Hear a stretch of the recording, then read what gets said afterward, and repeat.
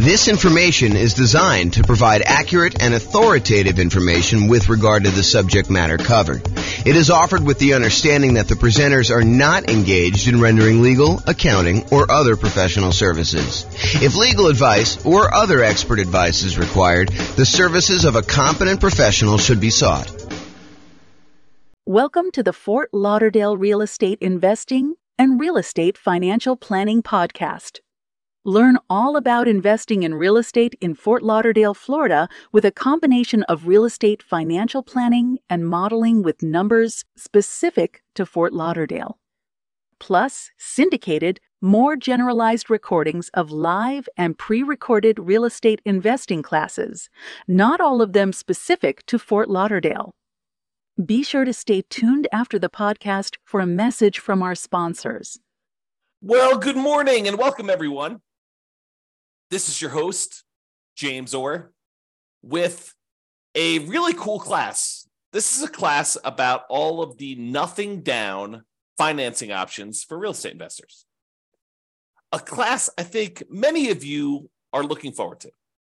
Not everybody, but I think there's a bunch of people that are really interested in real estate investing and specifically interested in real estate investing where you can buy properties with nothing down. So that's what we're going to cover today. I will point out something that may not be obvious to new people, but is probably more obvious to people that have been investing for a while. And that is, if we're thinking about our current environment, I'm recording this March 29th, 2023, while our home prices have gone up a lot, very rapidly in the last few years.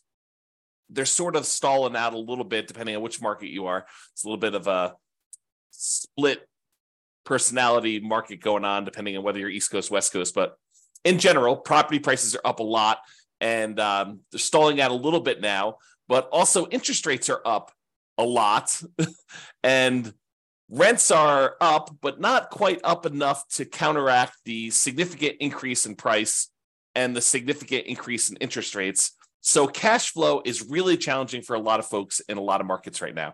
That is the overwhelming number of complaints I'm seeing online when I talk to people and when I look at people, what they're writing. So one of the things that we talk about a lot is, how do you improve cash flow? How do you actually maximize the income you're getting on property and minimize the expenses you're getting on property? And I will tell you that doing nothing down financing for real estate investors is sort of counter in a lot of ways, not exclusively, but in many, many, many ways. Trying to put minimal amount down in order to acquire rental property is going to be pushing against you trying to optimize for cash flow. Now, that may or may not be problematic for you achieving whatever goal you're trying to achieve as a real estate investor, because depending on what you're trying to do by buying the rental property, it may be totally fine for you to be buying properties that have not amazing cash flow, as long as you're not putting much in the deal, as an example. Not necessarily that's the only way to do it. Or it may really hurt you if you're trying to do something else. So if you think about it from this perspective, and we go into a little bit more detail about this when we talk about setting your goals to be financially independent, but sometimes you're buying properties because you intend to have that particular property contribute to the cash flow you need in order to be considered financially independent. In order to be financially independent, a lot of times we need to have income coming in from all of our assets, whether that's real estate or stocks or bonds or whatever else you've got your money invested in, to have some safe withdrawal rate, plus all the kind of passive income stuff like pensions, annuities, and Social Security. The sum of all of those things, cash flow from properties, your invested assets times your safe withdrawal rate, and then all three of those passive income sources, all of those need to add up and combine in order to overcome your expenses. So if you're buying properties with the intention of the cash flow from them to actually help you become financially independent, then making sure that you have positive cash flow and as strong a positive cash flow as possible, kind of like the best bang for your buck, the money you put into the deal to get the best cash flow. Although maybe sometimes you're willing to de-risk by doing some things that aren't optimal from a return on investment standpoint, but they're optimal in a kind of like conservative, reduced risk safety standpoint. But a lot of times we'll take this money and we will go ahead and buy properties that are going to contribute to improving cash flow. Now, that's great if you're trying to do that particular strategy, if you're trying to use the properties in order to generate the cash flow. However, not everyone is doing that. And so it's important to realize what your goal is. Sometimes we're buying properties as like a rocket booster to kind of grow as an asset, not necessarily cash flow, but grow in value so that we can take the proceeds from that and then use that eventually to convert it to some type of income producing or pay off other properties that we have. So in other words, let's think of it this way. Sometimes you're buying properties in order to get the cash flow. That's kind of option A. Option B is you buy a property that doesn't have amazing cash flow, but that you know has got significant equity growth opportunities and some other aspects to it, like debt pay down or something like that, where you're growing your portfolio very rapidly. Then 1, 2, 3, 4, 5 years from now, you're going to take the equity you've acquired in that particular property. You're going to then liquidate that property and use the proceeds to maybe pay off the other properties you have to really improve cash flow on those. Or maybe you're going to take that and use it as a down payment to buy something that will cash flow a lot better at that point. Or maybe you're going to take that money and actually invest it in stocks or bonds or whatever it is and use your safe withdrawal rate in order to do that. Or maybe you're going to take the money and you're going to buy annuities to kind of de-risk in that way. So there are different options you do. And if you remember, although you may not have seen this before, although those that have will kind of remember. So when we think about the returns we're getting by buying real estate, a lot of times the return on equity actually goes down. It decreases over time so that the return you're getting really early on when you buy a deal is massive usually. And that's usually the highest you're getting. And then that return, if you hold it for 1, 2, 3, 4, 5 years, it actually starts to decline pretty rapidly and your return goes down. So sometimes we're taking properties that we're buying with these really high returns early on, then we're using those as kind of like rocket boosters in order to then pay off other properties. A really common version of this strategy is in the Creating Wealth book by Robert Allen. He talks about buying 2 properties a year for 20 years, and then at the end of that 20 years, taking half of the properties, selling them off, and using the proceeds to pay off the first 10 properties that you bought so that you then have 10 free and clear properties, but you had to buy 20 in order to get there. And if you're trying to do the strategy like that, then buying properties with nothing down can really help you get to that end goal. Not necessarily that those properties are going to be cash flowing amazingly, because that's the opposition you have, but that's the idea. Okay, so now that I've gone off on a crazy tangent early on, let's get right into the nothing down financing options for real estate investors, and we'll cover what they are. All right, so here they are. Here are the nothing down financing options for real estate investors. The first one is the entire creative financing family of options. And I'm going to go over what those are here in the next slide, not into like excruciating detail, but I will go over what they are so that you're familiar with which ones there are and kind of maybe a comment or two on whether they're likely to be nothing down. But the idea is that when you're going out and you're talking to a seller, in a lot of cases, some type of seller with motivation, they're motivated in order to sell their property, you are negotiating the terms of some type of creative financing strategy. Whether you go to a seller and you get owner financing, or you go to a seller and you take over existing debt by buying a property subject to or wrapping their existing loan, or you negotiate a lease option with the seller who's having a hard time selling a property, so you're leasing it from them with the option to buy it later. The terms you negotiate with that particular seller are completely wide open. There are no set standards by like the traditional lending institutions saying you can or cannot do this. Now, some of them there are, like loan assumption. It's going to be hard for you to do that. But for all the creative options, which we'll go over here in a second, because you're negotiating directly with the seller, those can all be nothing down. Now, I will tell you that they can be nothing down, but you're more likely to see them as some down. Sometimes a little bit down, sometimes a lot down. It's really what you're willing to do will determine how many deals you can do. For example, let's say you go to a seller and the seller says, okay, I'm okay with your creative financing stuff, but I need a little bit of money up front. I need $10,000 or $20,000 or $50,000 or $100,000 in order to do this deal. And the deal is really, really, really good. But if you're saying I only will do deals that have nothing down, you may have to walk away from that particular deal, even though it would be otherwise a good deal and would require a little bit of money down. Okay. Now, there may be another seller that's like, sure, I'll do nothing down. It doesn't matter to me at all. And you could do those. But I think you'll find more deals and a wider variety of deals. And sometimes I could argue better deals if you're willing to put a little bit down. Okay. All right. So that's creative financing. Private money and hard money. A lot of people just interchange these. I actually think of them as different. So private money, in my mind, is a lender is someone who is not in the business normally of lending money. And the most common example I use is grandma. You're at Thanksgiving dinner. You're telling grandma that you are doing this real estate thing. You're investing in some properties, and maybe you're flipping properties, and you're going to this hard money lender, and the hard money lender is charging you, 15% and 2 points. So they're charging you 2 percentage points of the loan in order to initiate the loan, and they're charging you 15% interest for the 6 months or 8 months or 12 months or whatever that you have the loan out there for. And grandma says, "Whoa, 15%. I'm only getting 4% on my CDs. I've got $500,000 in CDs. How about I loan you the money instead of getting 15%? Let's say you pay me 7% or 8% or 9% or 11%." And you say, "Grandma, that sounds great." And she's like, "Well, it's better for me. I don't want to give the bank this money, and they're only paying me 4%. I'd rather have you do it. You can make some money with it, and I get more than what I get in the bank." Or maybe even grandma says, "I'll do it for the same 4%. I might as well." And so the idea is that private money is someone that you know personally, that you've gone to, and you've asked them to become a lender on your real estate investing projects. They are not in the business of loaning money typically. Okay. And the terms of that are primarily based on your negotiating. If you go to Uncle Charlie, and Uncle Charlie is a shrewd businessman, and he's like, I would be willing to do this, but I want you to have some skin in the game. I want you to be, invested in the deal. I want you to have 10% or 20% of your own money in the deal, and I'll loan you as much as you need. And I'll even give you good terms. But it's up to you to negotiate those terms with Uncle Charlie or grandma or whoever else you're borrowing money from. Okay. And I will tell you that a lot of times this is based on trust, but there are some times when the quality of the deal matters, and the quality of deal can help.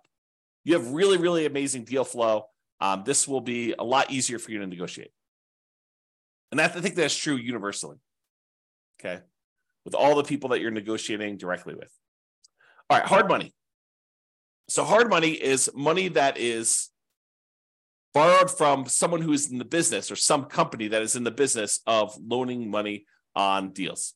A lot of times it's based on the quality of the deal and a little bit of negotiation. Typically, it's only commercial loans, so you're not usually going to be able to move into these properties.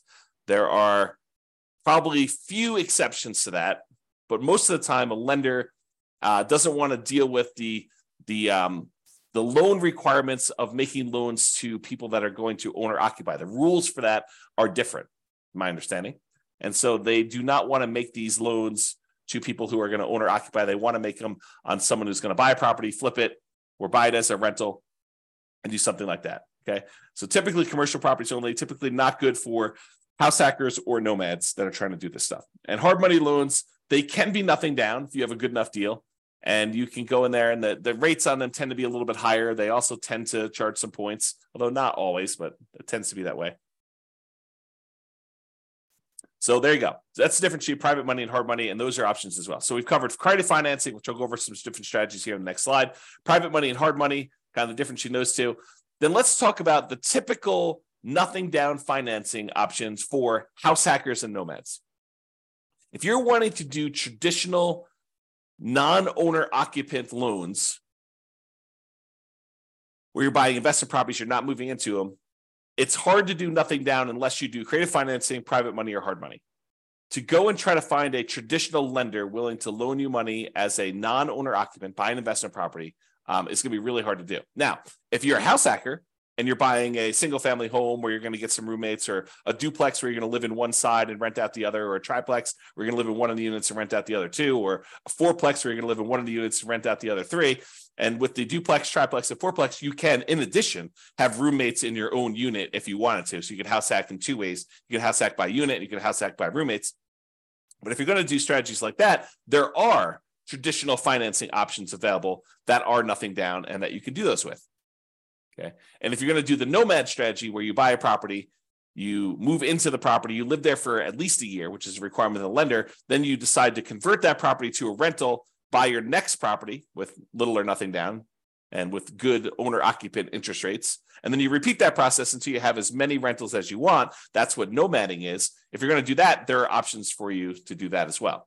So the two nothing down loan options are VA loans, For veterans, if you have veteran benefits, you can get a VA loan. That's a nothing down loan program. And that could be used for single family homes.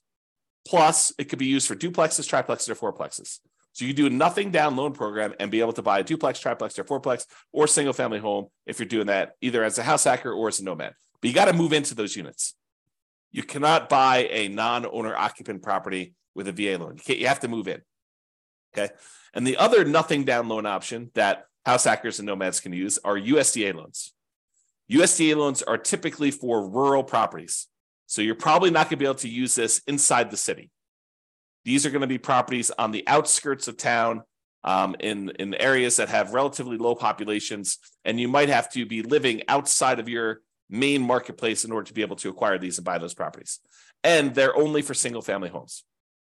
So you can't use those to buy duplex, triplex, or fourplex. It's only going to be a single family home for the USDA. So for veterans, for VA loans, you have to be a veteran. That's kind of like the restriction. For USDA loans, you have to have a property that's in a rural area. So they're kind of limited in what they can do. It's not like you can universally apply these to any property that you want to do. Okay. And in addition, I'll add that there may be a local bank in your marketplace that I'm just unaware of, but occasionally we see these, or a local bank that is willing to do a nothing down owner occupant loan. I've never seen them do a nothing down investor loan, but nothing down owner occupant loan. I've occasionally seen a local credit union or a bank offer a nothing down loan program for you to be able to do that. So it may be worth you searching locally for your credit unions and local kind of like community type banks in order to see if you can find deals like that. Okay. All right. So what I'm going to do is now we're going to go over the creative financing options, just kind of explain to you what those are and whether or not I think that they are likely to be nothing down type deals. And then we'll go over a little bit more detail about the VA loans and the USDA loans, which are the two primary ones that we're going to do. And then we'll finish up. Okay. So creative financing. There are 6 kind of groups of creative financing in my mind. There's owner financing, where the owner acts like the bank. They're the ones providing the financing. And in order for it to be owner financing, in my mind, it has to be free and clear. So the owner must own the property and not have any mortgage on it themselves in order for it to be owner financing. If they have a mortgage on it, it has to be wrap financing, where they're going to wrap their underlying type of loan. Okay. So someone who's trying to offer owner financing, but they have an existing loan in place, either they need to pay off that loan and offer you owner financing, or they're going to wrap their existing financing and then they're going to maybe collect the difference between what they're charging you and what they're paying on the underlying loan if they're wrapping an existing loan. Okay. So the terms of owner financing and wrap financing are whatever you negotiate with the seller. So they could be nothing down loans. Now, in order to find an owner financing deal or wrap financing deal, in most cases, you're going to have to do either a lot of labor or you're going to need to pay some money in marketing in order to have these deals come to you. So what I usually call the poor marketing methods or the lazy marketing methods. So either you're poor and you're willing to invest your time instead of money in order to find the deals. So a lot of manual labor to do this, or you're doing the lazy method where you're willing to spend some money in order to have deals come to you. So those are kind of like the two groups to do that. And one way costs money, the other way doesn't. So if you're really looking for, nothing down, may not really be nothing down. It may be no down payment, but you still have to pay money in order to do it. Okay, so owner financing, wrap financing, you're negotiating directly with the seller. So they technically can be nothing down loans, all negotiated though. You're more likely, in my opinion, to find deals where you will put a little bit of money into these. The chance of them being nothing down is relatively small. It's not like, 90% of these are nothing down. That's not been my experience. Maybe it'll be yours. So there you go. All right, next one is loan assumption. Loan assumption is when you're formally going to the bank and you are taking responsibility and formally assuming the loan from the seller. For example, they have an FHA loan and the FHA loan has really good terms on it. You're going to be moving into the property. And so you go to the bank and you say, look, I'd like to formally assume this FHA loan. They say, great, fill out this paperwork.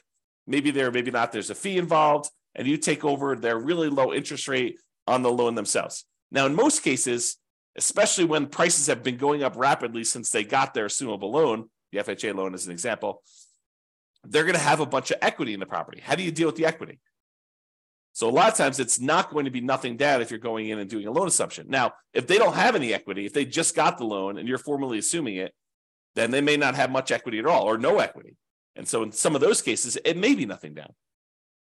Okay, so loan assumption can go both ways, but I think most of those are you're going to find where someone got a loan a few years ago, especially the last few years, where the property prices have gone up very rapidly and they don't have, or they do have a lot of equity. And so you're going to have to negotiate for how that equity will work out. And a lot of times that will mean you putting some money down, giving it to the seller to kind of do that deal.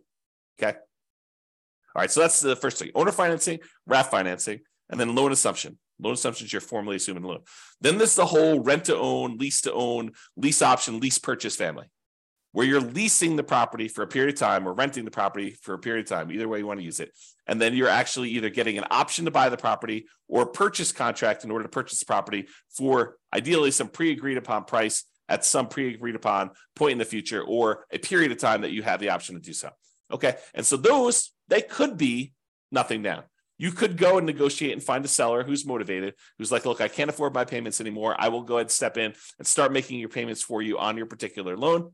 Or on your particular property, maybe it's rent or lease. And the seller may say, yeah, I'm motivated enough. I will do that with nothing down. I think you're more likely to find people willing to do those with a little bit down, but you could probably find one with nothing down. Then you've got the whole agreement for deed, bond for deed, contract for deed, installment land contract, where you have a contract in place, an agreement in place, where if you make payments over a certain period of time, at the end of that, you get a deed on the property. And those could also be nothing down. Again, you're likely to find ones where you have to put a little bit of money down, but you can find those like that. And finally, subject to is where you are, the seller is agreeing to deed you the property, but they're leaving their loan in place, and you would go and usually make payments on that underlying loan. There are versions of this where you don't, but it's exceptional. It's unusual. So you go in there and you buy a property, and there's an existing loan on the property, and you're agreeing to make payments on that loan. And the seller is deeding you the property, which means you are now the owner, and you're doing that. And I think those, you can find those where you have nothing down situations as well. Although I think you're likely to find some where, especially in our current marketplace, where they have some equity and they'd expect to see a little bit of money. Sometimes it's as little as moving costs, right? I need some money in order to put a security deposit and a down payment or some other kind of like get me moved to another part of the country. There's some type of incentive to help them out of the particular situation. So sometimes it's that size of down payment, but sometimes it's a lot more, and it's all negotiated. All right. So those are the creative financing, nothing down type strategies you've got there.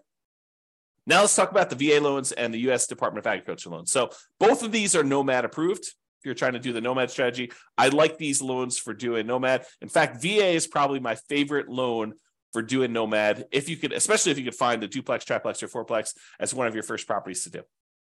Okay, so both Nomad approved. For VA, you must have the VA benefits. For the U.S. Department of Agriculture, the rural property loan has to be a rural property, it has to be outside city limits. And there is a eligibility map you can look at on the USDA.gov website. You type in the address of the property and it will tell you if it's a USDA eligible property. The link is shown here. I'll put it in the show notes if I remember to do that. If I don't, go ahead and reach out to me and I'll go ahead and edit retroactively.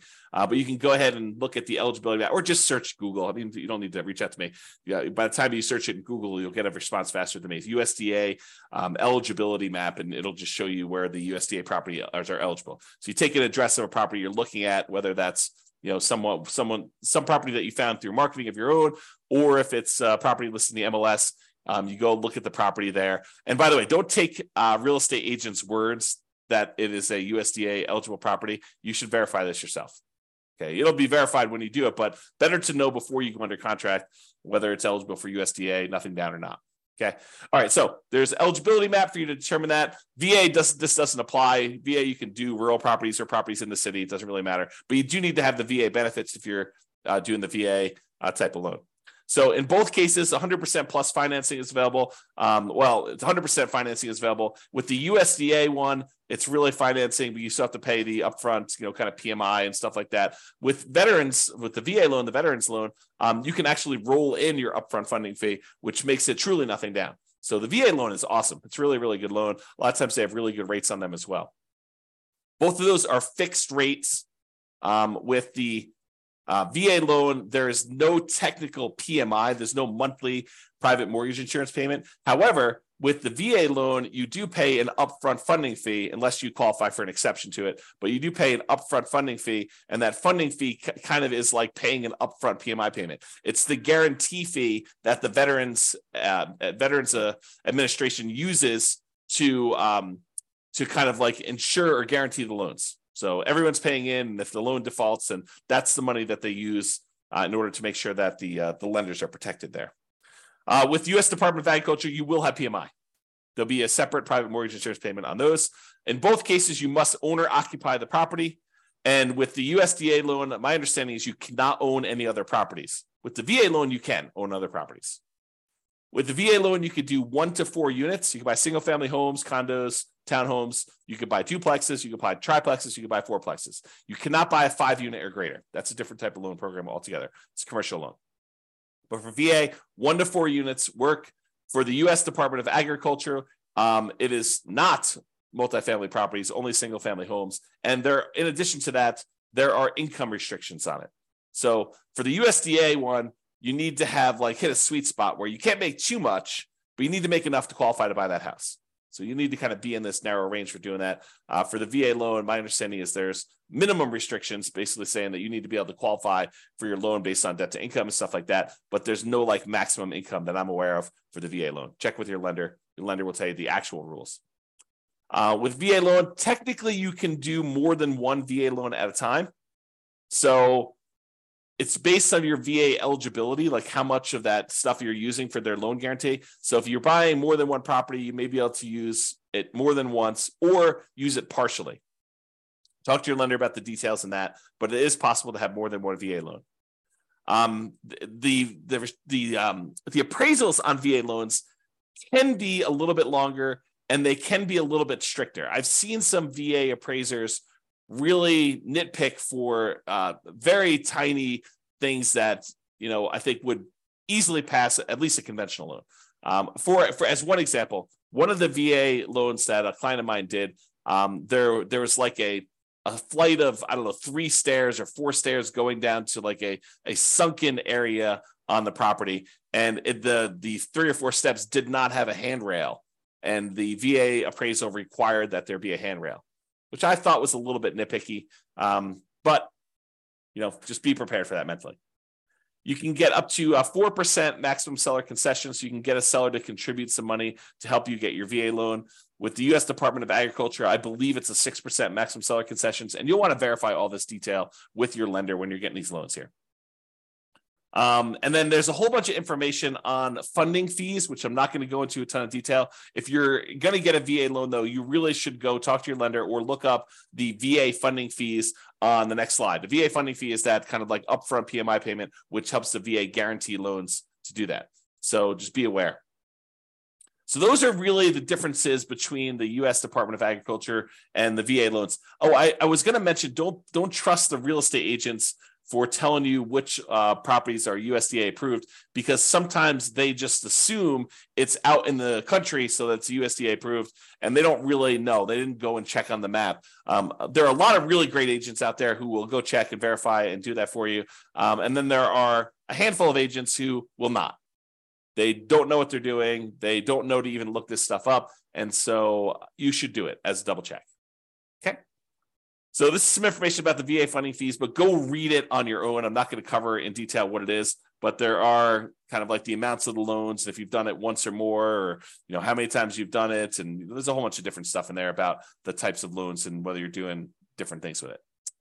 So in conclusion, there are several nothing down options ranging from all the creative financing family of stuff, owner financing, lease option, subject to wrap financing, all those different things there, to private and hard money loans. And all of those options are typical for doing non-owner occupant financing. So a lot of the creative financing stuff, it doesn't require you to be an owner occupant, with the notable exception of probably the loan assumption, which may require that you owner occupy the property. But a lot of the other ones will not require that, or it's negotiated.